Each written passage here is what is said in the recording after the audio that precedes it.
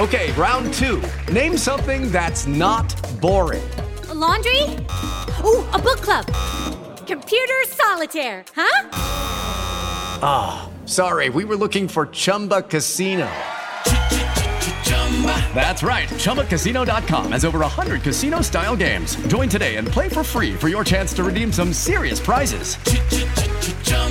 ChumbaCasino.com. No purchase necessary. Void where prohibited by law. 18 plus. Terms and conditions apply. See website for details. Lucky Land Casino, asking people, what's the weirdest place you've gotten lucky? Lucky? In line at the deli, I guess? Aha, in my dentist's office. More than once, actually. Do I have to say? Yes, you do. In the car before my kids' PTA meeting. Really? Yes. Excuse me, what's the weirdest place you've gotten lucky? I never win and tell. Well, there you have it. You can get lucky anywhere, playing at LuckyLandSlots.com. Play for free right now. Are you feeling lucky? No purchase necessary. Void where prohibited by law. 18 plus. Terms and conditions apply. See website for details. Support the podcast on Patreon by joining the It's All Cobblers to Me fan club. Every month, you'll receive access to exclusive bonus content, such as our Meet the Staff series, hear our player interviews before anyone else, and be invited to regular meetups. By joining the fan club, you'll be helping us to continue our sponsorship of NTFC women's player Abby Bruin and enable us to keep the podcast and all our other content going to the high standards you expect. To join the fan club, go to patreon.com/cobblers to me. Charles, thanks for taking this review. What is it that I need to improve? Work.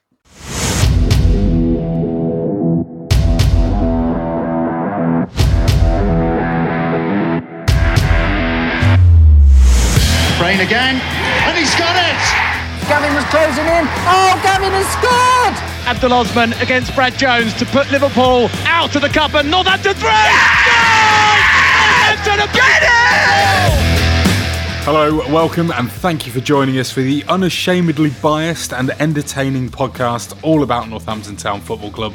My name is Charles, and I'm joined by my friends Danny and Neil. Welcome, gang. Hi, Charles. Friends? Well, loosely.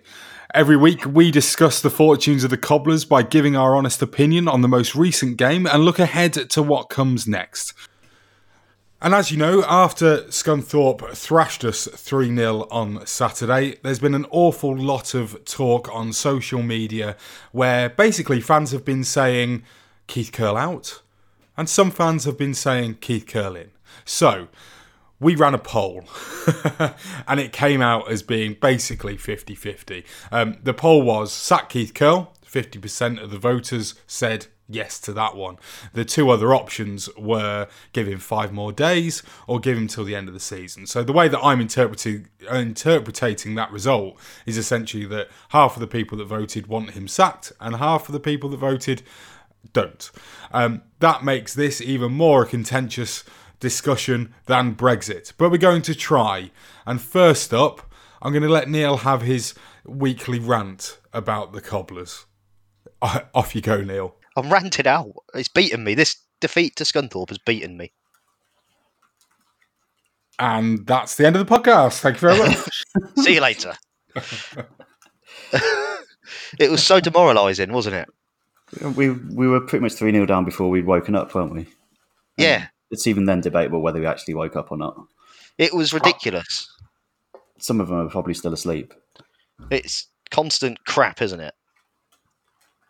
Tell it like it is, Neil. You know, don't hold back. I will, Charles. And we had those. What did we have? We had a good performance against Plymouth. Who else did we have a good performance again? Newport. So we had 2 good performances out of 13? Yes, I believe so. It's 13 now, isn't it? Plus League Cup and Auto Windscreen Shield bonanzas. The good bonanzas. The good performances are the anomalies, aren't they? That's the concern. It should really be the other way around, shouldn't it? Every team's going to have a good game once in a while, here or there. Yeah, it started to look alright, didn't it? We went on that amazing run of 4 games unbeaten. But what a run. What a run. When you look back on it now, one of those involves a 2-2 draw when we were 2-0 up against the bottom team. Another one's a 2-2 draw at home to Crawley. Another one's a 1-0 win at Stevenage, who are not pulling up too many trees. And the only other one was Newport, wasn't it? And that was decent. I know I'm worried, disenchanted. I'm on the brink, Charles. We're all on the brink. I feel like I should put the number for Samaritans in here, or the Mind campaign. You're rather worrying me, Danny. It's just crap, isn't it? It's not good, and it's not been good enough. No, we've had 13 games. I think that's long enough to start to see where we're going. What can you say about it? Well, should we talk about this game or not? I don't even know whether we should. It was ridiculous. We were completely gone, weren't we? Can I first hang my flag on the mast, please? Hang it. Hang that flag. Yeah, go for it. My flag is going up, and I'm calling for Keith Curle to be relieved of his duties ASAP. Okay, right. That's all I want to say. Okay, well, I'm going to have to ask you why. State your reasons. I appreciate you could probably just turn around and say, well, I've already said it, but, I have, over the past few weeks. Danny made a good point. We're 13 games into the season now. That's quarter of the season, pretty much, give or take, isn't it? Yeah, don't forget we can still lose a fair few more till we reach the 15 defeats mark that we're allowed to. So this is going to be this is going to be one of my other points.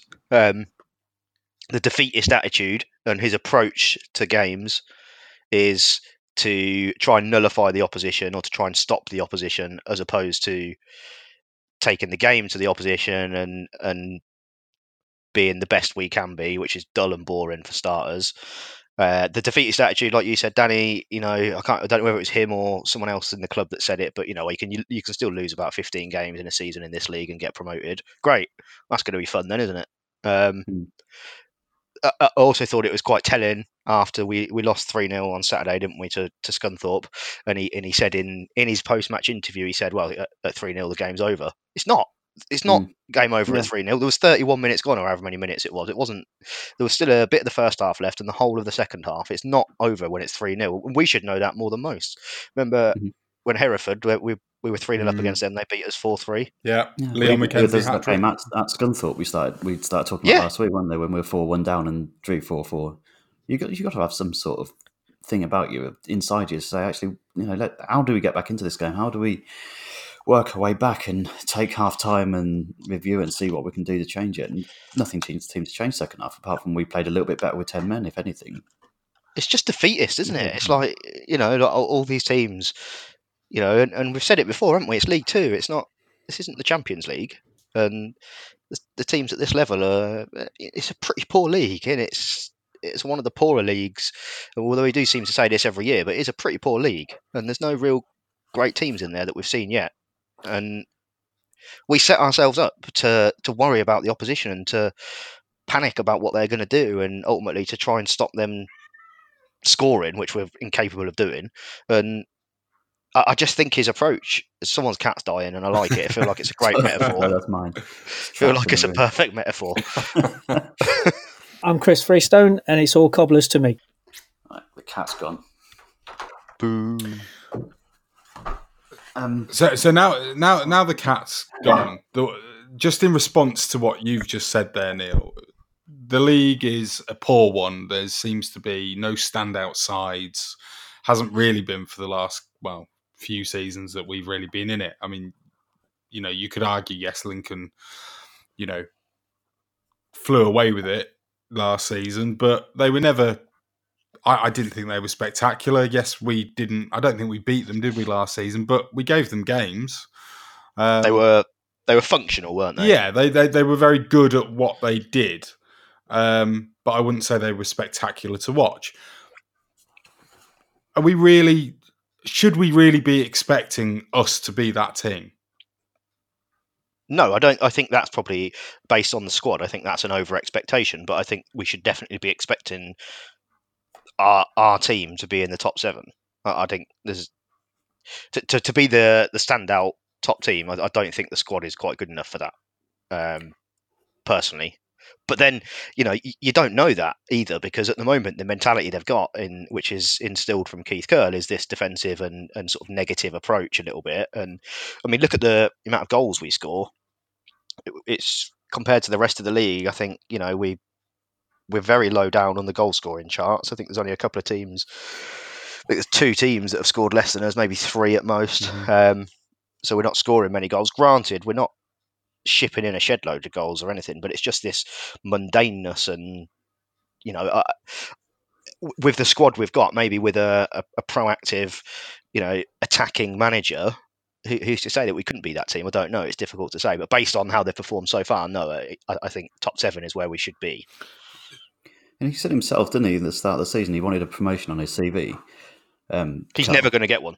And I just don't see the evidence of it on the pitch at all. Like, where is he on the touchline, like pushing them forward or trying to G them up, or like really that desperation of that he's got to have a promotion on his CV? I mean, we're as fans, we're desperate to have a promotion as well. We want to do it. We're not on our CV, but I don't know if you put it on yours, but I put it on mine. Yeah, every time I'm pitching for a new job. Yeah. Where is that coming from? Like, I don't see it in him, in his interviews or in his outlook on it. Where that desperation is to get that promotion, it just seems to be, oh, there's another game gone. The players have done this. The players have done that. There's nothing to see like what he's going to do to change it. I think he's clueless. Here's where I want to ask. So, based on what you're saying, that Keith Curle obviously came out. We know we were there. Me and Neil were when Keith said about his wanting a promotion on his CV. He said he wanted to manage in the Premier League. Well, yeah, he did. But it is ridiculous. So do I, Keith. Is our apathy as fans, and I mean, well, half of the fan base at least. Is it caused by the PR that the club themselves put out? I mean, I remember when we spoke to Kelvin Thomas once, Neil, that he said that maybe they got it wrong and they should have made more of the time that we stayed up in League One that first season. Maybe the club should have actually been more like, this was a great achievement, rather than, what they did, which was more or less just sort of go, well, that was to be expected, and now we push on. This time around, talking about last season as well. Last season, during pre-season, we had Leon Barnett, we had Dean Austin, we had all these people coming out and basically saying, we're going to walk the league and we're going to win it at a canter. That's what we're going to do. This season, you didn't really have that, but you have had Curle saying he wants a promotion. Now, the fact that sentence might just simply, I can turn around, or you can turn around, Neil and Danny, say, I'd like a promotion at work, or I'd like to be able to show that I've done something good at work.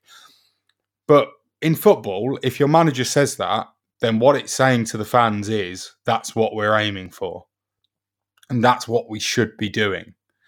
And then 13 games in, and you're 18th in the division. It's quite clear that is now gone. Deservedly so as well. But it's quite clear that target, that aspiration, is pretty much pie in the sky. So, how much is it down to the club's PR, and how much is it down to how much is it down to the club's PR that we've maybe got an over expectation as a fan base? Is it down to the club? Is it the club's fault? No, I don't think so. In fact, if anything, I think the club is guilty of.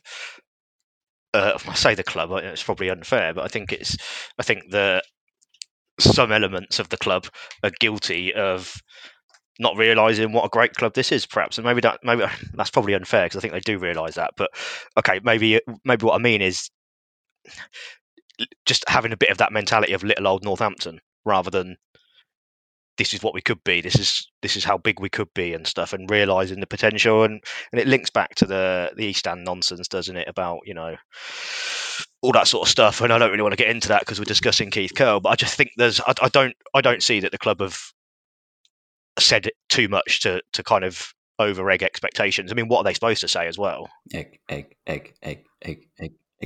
I'm Nicky Adams, and it's all cobblers to me. So I was talking to a friend of mine who's a Southend fan, and obviously they don't have a manager at the moment. And he was wondering whether their chairman at Southend, I think his first name's Ron, but I might be wrong with that. Ron Notes. Ron Notes. Yeah, rings a bell. I'm not completely sure of that, but they were wondering when he's been at the club an awful long time. Ron Martin, thank you, Neil. So he's been at the club an awful long time, and the conversation that me and my friend were having was as to whether he's maybe burned some bridges with agents and with previous managers, etc., that actually he can no longer attract the type of players that the club need to be able to survive in League One this season, and to compete at the level that they have been competing at for the last few years. The discussion then sort of went on to Kelvin Thomas and whether, he's unfortunately for us never made a management decision that has actually, or management appointment that has been successful. And I'm including Keith Curle in that at the moment, because right now I don't think you can say he's been a success. Well, he kept us up last year. Yeah, but overall, he's not pushed us on any further, I wouldn't say. That's where I'm at the moment. No, I agree totally. He did his job last year, but he failed this year. Is there an element of actually maybe we as a club can't attract the right player / manager / coach? Nah, I don't think so. I don't think that's the case at all. I think there's very little sentiment in the game of football. Players will play anywhere if they can get a contract. You say this, but I think the point that my friend was making about Southend was actually that agents won't do business with their chairman, because of the business side of things. So something's happened in regards to, I don't know, a payment or something like that. Some sort of business has gone awry somewhere, and that's all allegedly, by the way. I don't know that for fact, but that was the conversation we were having. Now, I'm not suggesting either that we've done anything like that, but no, I mean, they've had quite a few. There's quite often every few months there's a story that crops up, isn't it? They haven't paid their tax bill or something or other down at Southend. So there's obviously some interesting ways of running their business, I guess, the business side of things and stuff. That's their choice. So maybe that does have an impact, but I don't think that could be legislated towards cobblers. I mean, even more so to that point, I guess, look at when David Cardoza was in charge, and we were still attracting players and managing like Chris Wilder and stuff, weren't we, and all that sort of thing. So I don't know. I don't see that as an issue for us. I wonder whether, and I know chairman shouldn't really, or the board shouldn't really get involved in football matters, but I wonder whether, and because Kelvin Thomas has always been very keen and clear on saying is that he doesn't get involved and he lets the manager do what he wants and stuff. Maybe that's part of the problem. What, you think that because he maybe leaves Keith alone to just get on with it, or Rob Page or Jimmy Floyd, whoever, Dean Austin, then that's the issue? Is that he's not providing the guidance? I don't know. Is that kind of what you mean? Like your boss, I presume, gives you guidance every now and again when he feels he needs to. Yeah, if I'm recruiting and I'm thinking of taking this person on, no, what are you doing, you idiot? You can't take that person on. I'm just thinking the reasons why that would happen in your workplace, Neil. Sorry. It generally it wouldn't, and that wouldn't. It wouldn't be like that. But you know what I mean? Like you'd get advice and steering from your direct report. And I know football's a completely different kettle of fish. Kettle? Come on, it's not. We've just had him. Trevor Kettle, yeah. Trevor Kettle of fish. But I don't know. I'm just trying to work out why it's not worked for the last 4 years. There's got to be a underlying reason, hasn't there? There's got to be something there. And it just doesn't make sense because I don't know. It's just, there doesn't seem to be any urgency. I don't feel like there's any urgency from the team, from Keith Curle, really. And I think on Saturday against Scunthorpe, I think, didn't Charlie Good go over to the away fans and he was saying it will come good, don't worry. I mean, that's sort of very, very well and easy to say, isn't it? And I love Charlie. I don't know. I just think there's obviously something wrong somewhere, and it's difficult to put my finger on. I don't like, and the argument people have, don't they? I genuinely, I'm struggling to see why anyone would have an argument for keeping Keith Curle at the moment. I can't understand that, and I know we'll probably come on to that. Hiya. Maybe we'll discuss it now. I don't know, but I struggle to see any valid argument for it. And well, here's my valid argument for it. It's not valid, Charles. It's yours. All right, fine. Cheers for that. my argument is, and I must say that I was exactly the same as you after the full-time whistle went on Saturday. I was pretty much, I turned, I even wrote it on Twitter saying that's it. I'm done. Having sort of maybe a couple of days to just, I'm not even going to say reflect. I've not reflected on it. I've just calmed down over the last couple of days. I still think the result and the performance, by the sounds of it, was terrible and is not good enough. So I'm not trying to suggest anything like that is acceptable. However, we've proved over the last 3 years that sacking managers just hasn't worked for us. And I know that this is the same argument that I've used, and I've seen the same argument being put down on social media over but it's an argument, so I'm going to use it and I'm going to have it. It's not worked. So let's give somebody a chance. And it might as well be Keith Curle. He's only got a contract till the end of the season. But that's the point. So almost what we're saying is, this season's a bit of a write-off. Look, we know he's not going to take us anywhere this season. I'm happy to hopefully be proved wrong on that, but he's not. He's not going to take us anywhere this season. It's going to be a mid-table season at best. So we're basically what we're saying. Well, he's got a contract until the end of this season. Let's just bumble through this season. We've got no identity as a team at the moment. There's no clear sort of this is our identity, this is what we do and stuff. Surely now's the time to it's not worked with Keith Curle. He's done an okay job last year. He kept us up, and then after that it was very tinkermantastic, wasn't it, for the rest of the season? And that's carried on this year. It's his own players, it's his own team. The best players this year are players that were actually here last year, so most of his signings have proven to be, so far anyway, not particularly great, bar a couple maybe. Now's the time, surely, to think, right, okay, look, we're relatively stable. There's only one team that goes down this year, so it's very unlikely that we'll get relegated, because thankfully there's a few really poor teams in this league and we're not that bad. Now's the time to bring someone in. Right, you've got the rest of this season to start imposing your identity on the team.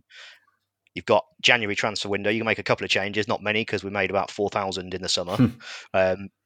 Now is the time. Surely it's the best time to do it. We're not going to go down. We know we're not going to go down. Famous last words, I know, but we won't go. We won't get relegated. We're not going to go up. I think at the moment we're not going to go up with this manager in charge. There's nothing exciting. The crowds are going to dwindle slowly but surely. All you've got to do is look on Twitter. And I know Twitter's can be a bit of a goldfish bowl. But if you look on it, not everyone, that's unfair, but a large percentage of people are saying similar stuff in terms of, I can't be bothered to go anymore at the minute and I'm not that fussed, etc. And at the moment, crowds are held relatively okay, but they will start dropping as it gets into the winter months and this mundane football and playing McWilliams at left back and lobbing Verdane Oliver up front on his own and all this sort of thing. It takes its toll on people. So surely now is the time to go out while we're safe and while nothing else is really going to happen this season at the moment. Go out and find that manager that we're pinning our mast to. Look, this guy's got a philosophy, a way of playing. This guy, he's going to get the culture right in the football club. Keith Curle's done as a job. He's overhauled the squad.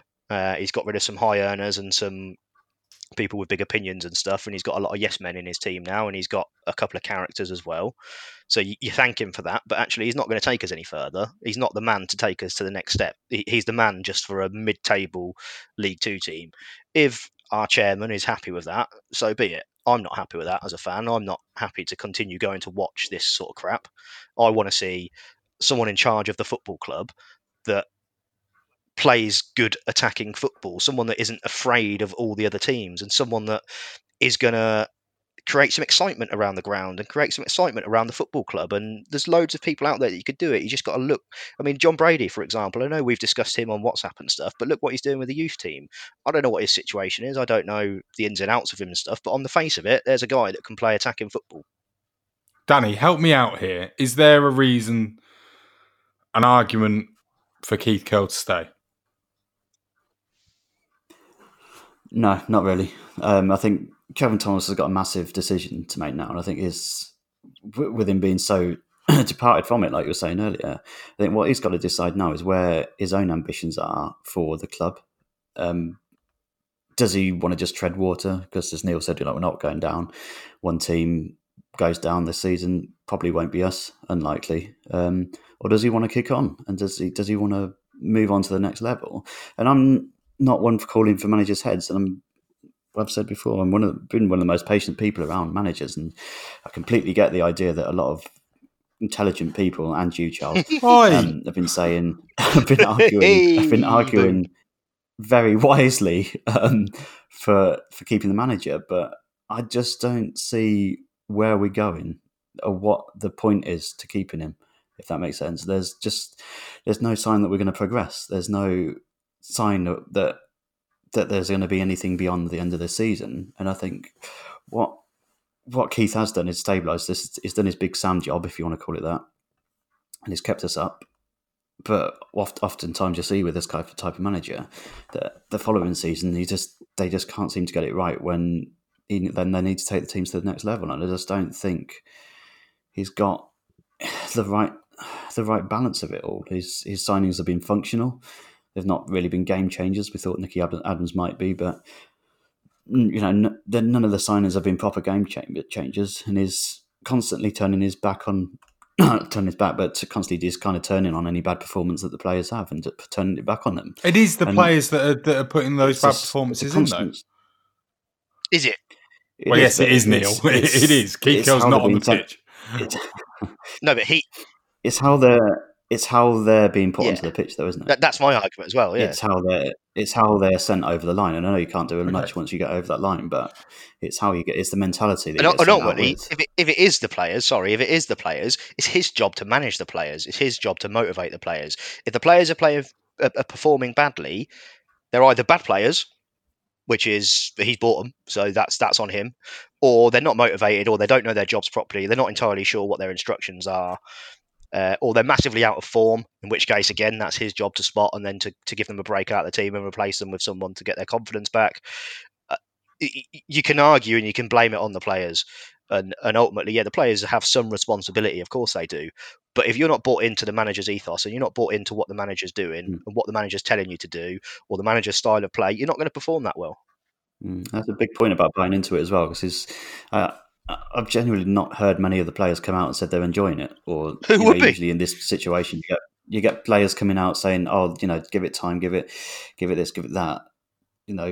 I'm really enjoying Curle's methods. They will come good in the end. I've not once heard anybody come out and say that, and that's concerning to me. Okay, well, at what point then Charles? Right now, get Kelvin on the phone. That is not the question, Kelvin. At what point do we stop, changing managers every 8 months or whatever it is, or every 12 months? At what point do we actually stop and say, right, do you know what? We just can't do it anymore. That's a decision that has to come from the chairman and the board of the football club. They have. Then what happens if they've done that already? And they've made the wrong decision because they're sticking with a man who has no. And I'll say they're sticking with the man. I don't know what they're thinking. Nobody knows what they're thinking. Maybe they're as equally as frustrated as we are. Maybe they're not. Maybe they don't see it as a problem. Who knows? But they're not sticking. Keith Curle doesn't have a philosophy. He doesn't have he's not given the team an identity. He's not given the football club an identity. He has. He's just not very. Well, positive. Yeah, it's crap. But you can do that, can't you? You can have not a negative, but a defensive and a kind of we're going to win solid, 1-0 every game mentality. We've got nothing. A Calderwood. Is that what you mean, Danny? And you can still be entertaining and win games. An Atkins type, you can still play the right way and play however you want to play and put men behind the ball and stuff, and it can still be entertaining. But this just isn't, because it's just a hash patch of. It's absolutely a hash patch. Right. Okay. Right. Fine. So, to go back to the question, then, at what point do you decide enough is enough and we can't keep rotating managers? I think now is the time to. That's what I was saying. I think now is the time to do it. Keith Cole did as a job last season. He kept us in the Football League. We were when Dean Austin left, we were in dire straits, weren't we? And we were struggling, and he kept us up. Do you think we would have gone down if we'd have kept Dean Austin? I don't know. So actually, what I would like now is actually if Dean Austin was to take over now, if that makes sense. He almost took over at the wrong time, because we weren't stable at that point and we weren't in a stable position. We're in a stable position as a football club at the moment. Yes, it's boring as hell. There's nothing exciting about it, but we're stable in respect for somebody to come in at the moment to change the style we play and to look at a different, this is the way we're going to play throughout, from the youth team forward, from under 10s or whatever the youngest age group we've got up to the first team. This is the football style we're going to play. This is our approach. This is what we're going to be known for. This is the time to do that. We don't have that. We've not had that for a while, and I don't know why we wouldn't want to do that as a progressive club and as a club that has got aspirations to make it to League One. Otherwise, ultimately, we're just going to keep going around in absolute cycles, aren't we? And we might strike it lucky with the manager, but eventually they'll start struggling again. We'll sack them, and then we'll get someone else. Okay, so do we then?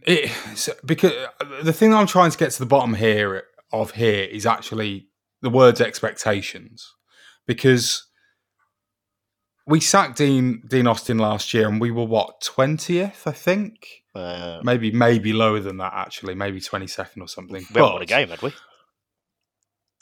We had won, hadn't we? We'd beaten Colchester away from home, definitely. Oh yeah, and we'd beaten Forest Green as well, hadn't we? That was under. Was that not under Dean Austin? Kevin Van Veen's last minute cross for Andy Williams. The thing that I want to sort of look at here is, or try and work out, is that if we hadn't have gone down, or were we really that bad when we got rid of Dean Austin, or was it the expectation of the fan base that actually, kind of forced the sacking of Dean Austin? The fact that we weren't winning games. Yes, people were actually quite happy with the way that we were playing in terms of the attractiveness of the football, certainly when you compare it to what's happening now. But, if we'd have stayed up... That's what I mean. I think it was the wrong time. But you were one of the people last year that was saying he had to go. No, I know. I think he should have gone at the time, but I think it was the wrong time when he took over in that summer. I don't think he should have taken over at that point. I think there's something to be said about managing the expectations a little bit, because a new man comes in now and does everything that Neil just said. I wouldn't be worried or upset at all if the club then said, look, this is the start of something. Give us time. Exactly. It's going to take a while. What this guy's methods are, and he's here for the next 2.5, 3 years.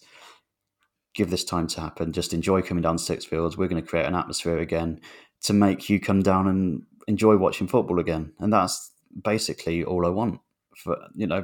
Great if we have a promotion, but at the moment, it's just not. You don't look forward to it. Do you know though, Danny? As great as that sounds, as brilliant as that sounds, I don't think our fan base, if we lost 5 games in a row, they'd be calling for the manager.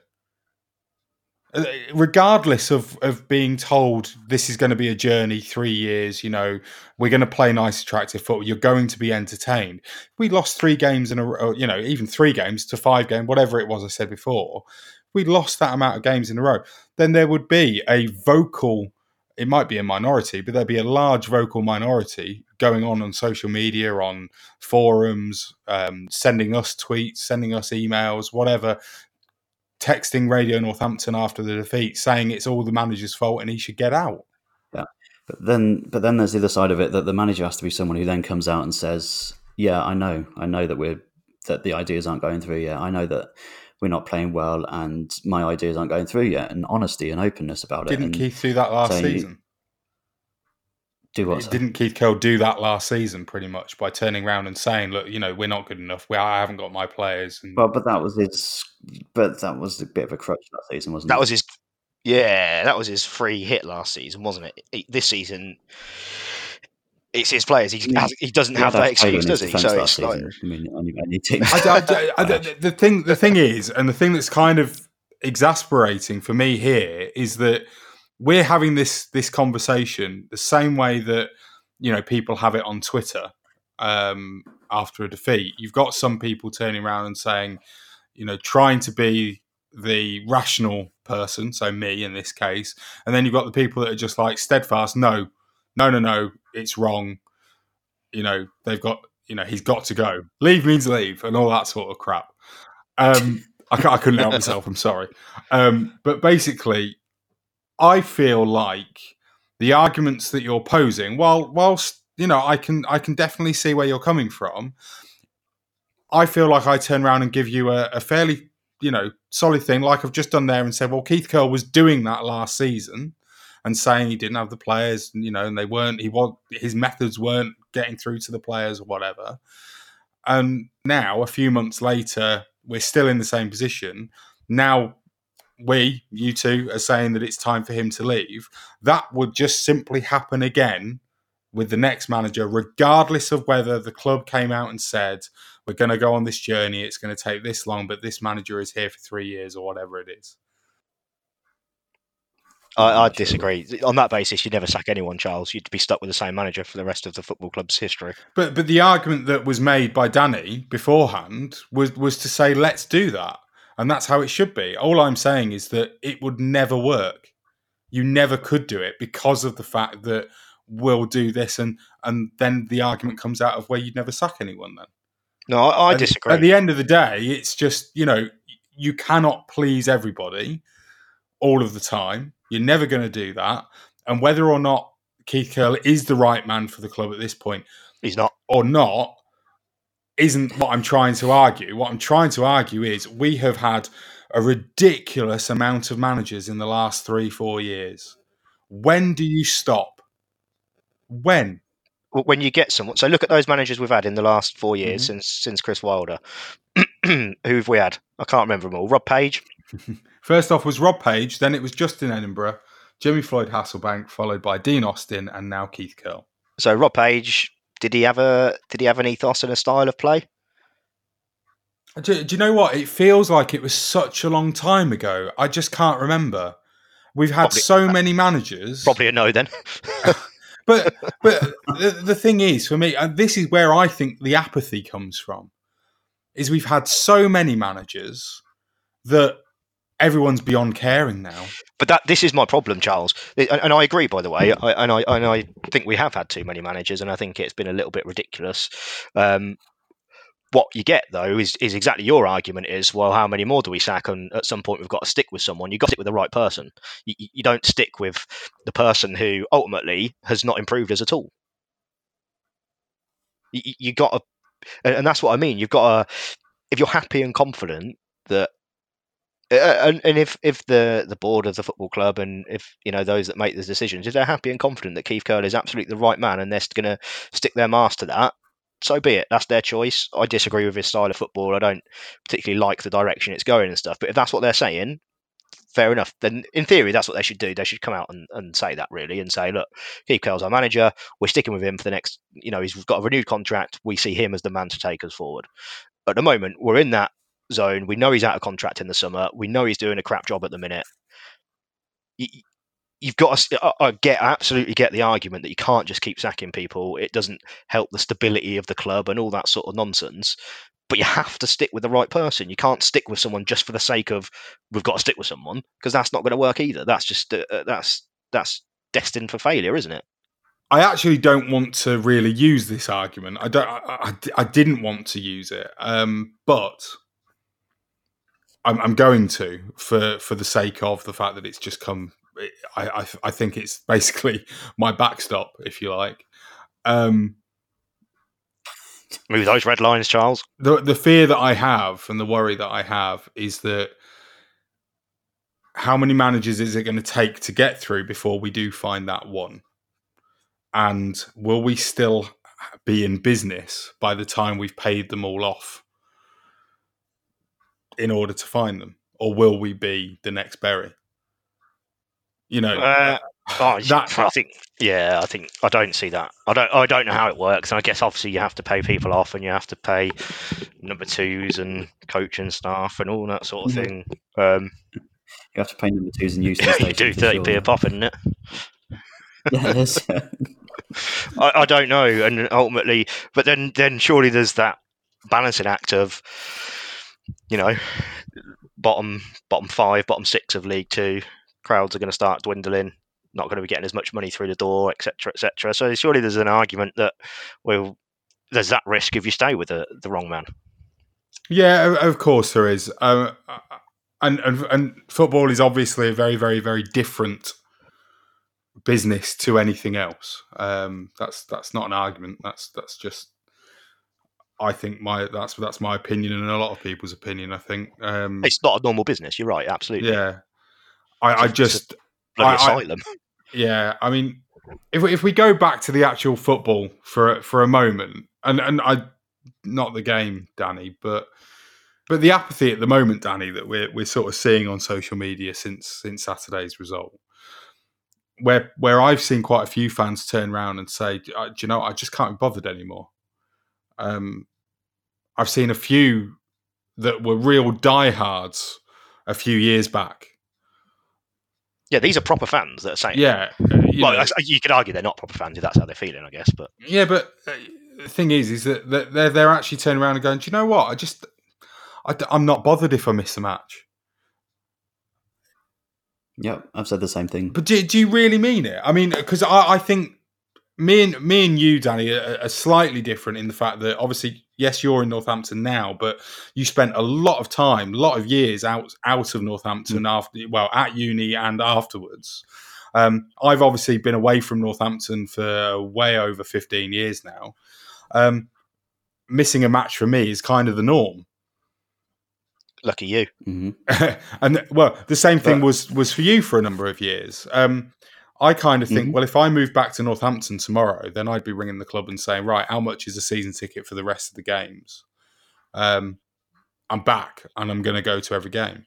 And I'd be excited to do so, even though, you know, we're not playing well at the moment.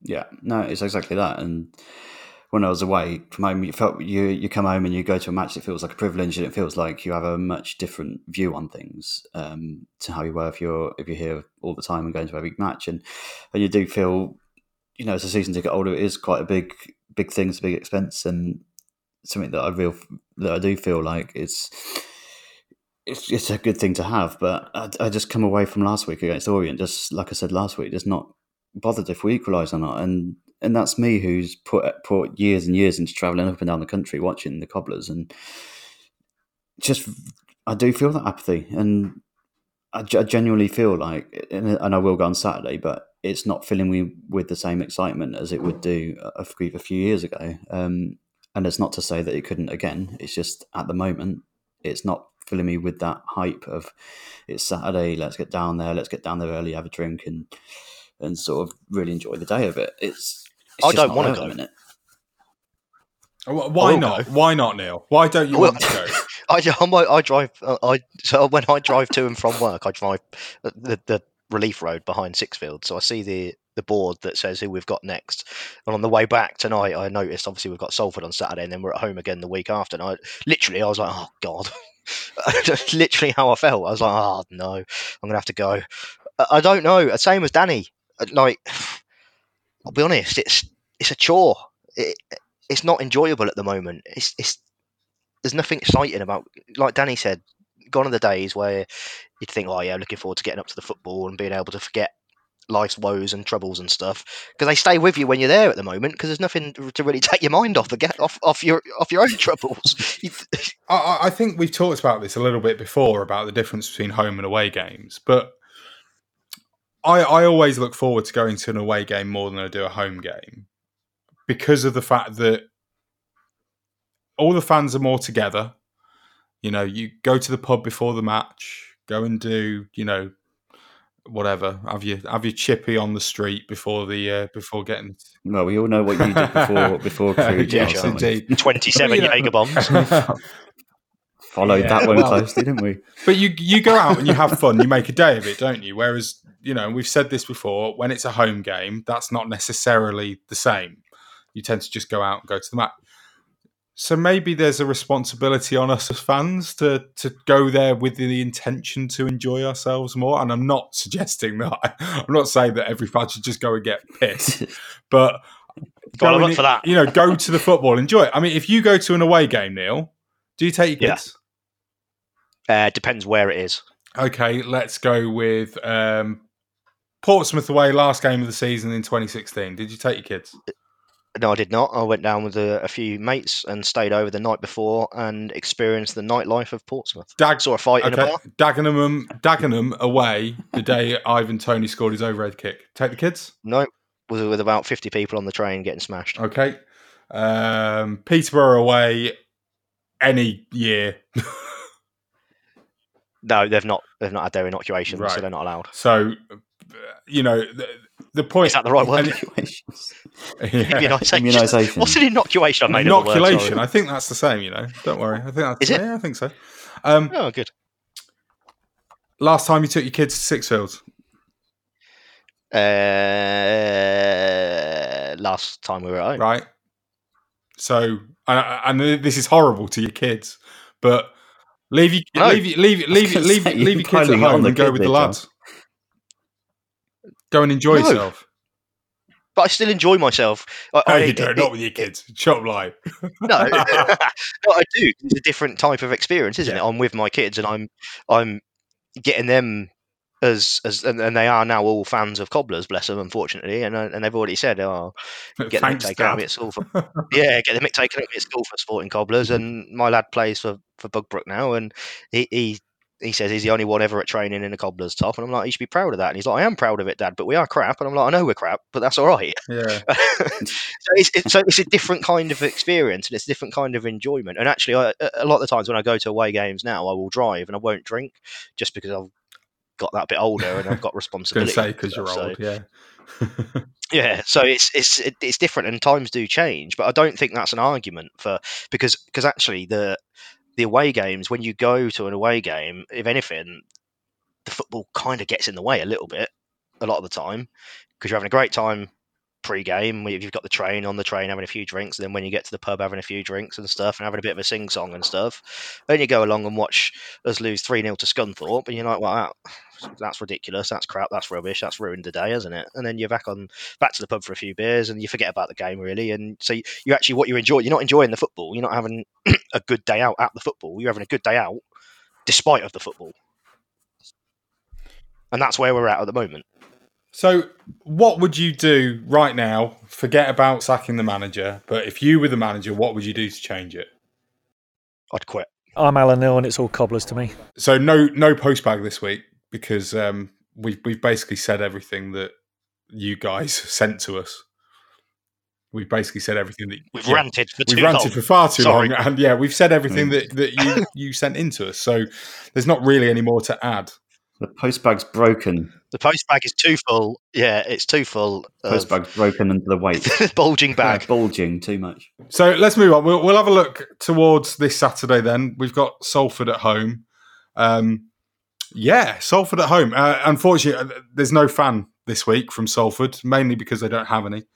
And Gary Neville wasn't available. So we're just going to go straight to Neil to find out about the city of Salford. Neil. Oh, I've got some corkers. Absolute corkers. Salford, who famously play in Ashton-under-Lyne, by the way. Boom. What's your opinion on Salford?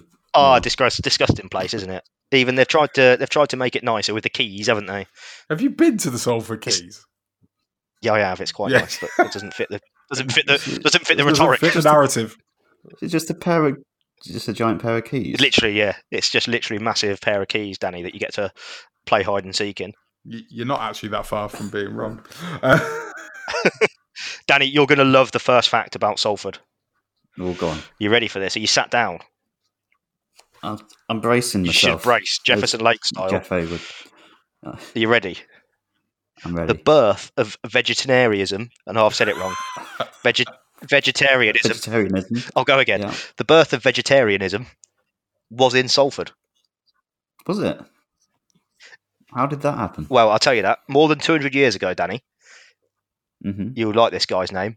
The Reverend William Cowherd, no joke, preached the virtues of a vegetarian diet at a chapel in Salford.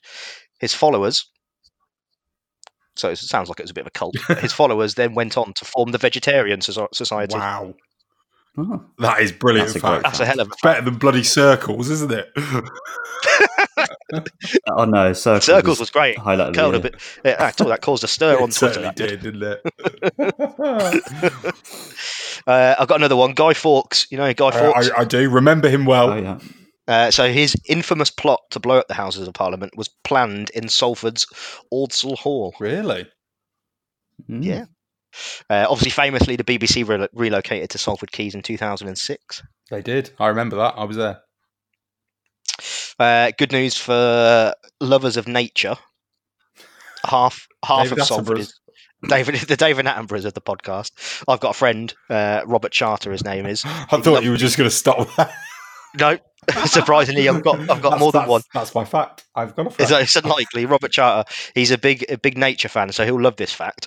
Half of Salford is made up of forests, nature reserves, mosslands, parklands, and quaint villages. Oh. And I tell you what, him and his family. Like, I'm going off on a tangent here, but I used to go to away games with them relatively regularly, or meet them at away games, and you could guarantee wherever it was we'd gone to, wherever we were going, they'd find a key or a marina, even if it was a landlocked place. Where are you? Oh, we're at the marina. Well, hold on a minute, we're in Birmingham. Every time. Good work. Another one for big book fans. So Salford claims to be the home of the first free public library. Oh, wow.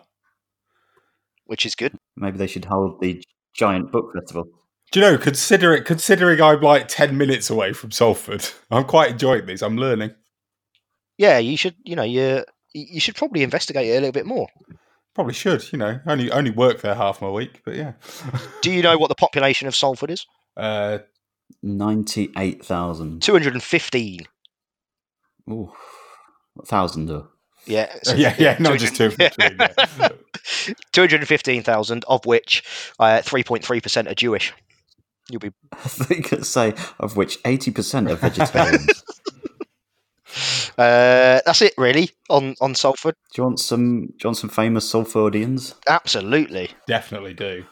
It's John Cooper Clarke, punk poet. He was from Salford. Peter Hook. Oh, of Doctor Hook fame. Captain's brother. That's the one. Emmeline Pankhurst, she lived in Salford for a bit. I don't know if she was born there, but she definitely lived there. Quite a good show, isn't it? Definitely did. Statue of her in Manchester City Centre, yeah. Who else? English former snooker player Mick Price was born in the area. Former what player? Snooker. Snooker. Snooker. Is it Dean Snooker? Former English Pat Canyuka player. Yes. So I went a bit loopy there. Who else was from Salford? By the way, who was that snooker player? What's his name? Price. Mick Price. Old Mickey P. Never heard of him. No. Alistair Cook as well. Alistair Cook, ex-England captain, cricket captain. No, the other one. What other one? The other one. Oh, that's notable. That's the famous people from Salford. Hello, I'm the voice of Gaviscon, Max Rushton, and it's all cobblers to me. They've just beaten both Walsall away, 3-0, good result for them, and they've also beaten Cambridge at home most recently, 1-0 at home. They're 14th. They've got 17 points, which is the same amount of points that everybody up till 11th has got, I think. 2 points above us. So I take it we're all going for a loss, boys. Most likely. I'm just having a little scroll through their squad. Right. Anyone of interest? Goalkeeper, maybe? Jake Jervis. Jake Jervis have they got? Jake Jervis, yeah. Nice lad's beard there. Nice beard. Solid hair. Beard, yeah. They've got Adam Rooney up front. Is he related to Wayne or not? That's not something I can answer for you, Charles, without clicking on his name on Wikipedia. I would imagine not, because he's an Irish footballer. Okay, fair enough. No, his sibling is Mark Rooney. Always wanted to know, and never actually wanted to know enough to look it up. Thanks, Neil. Now you know. They've got Colleen on the case, shouldn't you? Colleen. They've got Danny Lloyd, midfielder from ex-Scum. They've got Oscar Threlkeld, ex-Plymouth. They've got what a Jack Baldwin. He's a good player, isn't he? Centre-back. Yeah, he's ex-Sunderland. Yeah. I can't pronounce that guy's name, but he looks... Have a go. He looks like he'd be after this. Okay. Emmanuel Diasaruveri. Emmanuel Diasaruveri. All right. Do you want his full name? Yes, please. Emmanuel Aghogogo Olufewemni Diasaruveri. And he looks like a bit of a player. He scored 3 in 12 this season. Oh, wow. It's more prolific than Harry Smith. Not hard. So, Colin, then let's do predictions then. First of all, I would like to know your result. So, what's the score going to be? Then I want to know any goal scorers for the Cobblers. And then finally, will Gary Neville, Paul Scholes, and all of that rowdy lot be in attendance at Sixfields? Starting with you, Danny. I'm going... West. Am I going? Colin West. 3-1. To Salford. Right, good. Who's going to score our goal? Our goal is going to be scored by Sam Hoskins. Right. Who else is going to score for Salford? Jake Jervis is going to get 2. And Josh Askew. Oh, okay. So I was waiting for the bless you. He's going to score the 3rd. Lovely. And as for the Nevilles and everyone? No, they're not going to turn up here, are they? I mean, Phil might do a bit of whispering commentary, but apart from that. I'm going for a 2-0 reverse. And a reverse? Yeah, and... flip reverse. Is that us back on track, Charles? No, that's certainly not, no. 2-0 loss. Adam Rooney with both. Rooney! And I think Ryan Giggs will turn up to... sleep with the women. Allegedly. Yeah. Okay. Neil, you're... 5-0 Salford. Okay. Any own goals in there for the Cobblers? 5. Right, good. Good. Just so happens, Charles, this is amazing that this keeps happening. I just got a text from Chessie with her prediction on. Have you really? Yeah. Go on then. What's she gone for? It's amazing how she's gone 9-0 to Salford. 9-0? Bold. 9-0. Probably the most realistic of all of them, to be honest. Right, brilliant. Thank you very much, boys. That was a nice podcast. Thank you very much for listening. That's positive one this week. Very positive. We'll be back next week, hopefully with a more positive result to chat about. Keep your thoughts coming into us on social media at Cobblers to Me and via our email address. It's allcobblers@gmail.com. We will see you next week. Goodbye. Bye, Keith. Get out, Keith.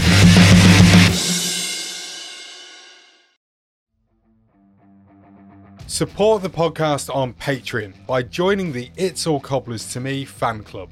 Every month, you'll receive access to exclusive bonus content, such as our Meet the Staff series, hear our player interviews before anyone else, and be invited to regular meetups.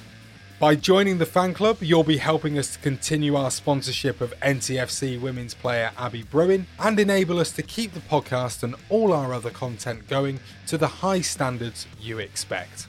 To join the fan club, go to patreon.com/Cobblers to Me.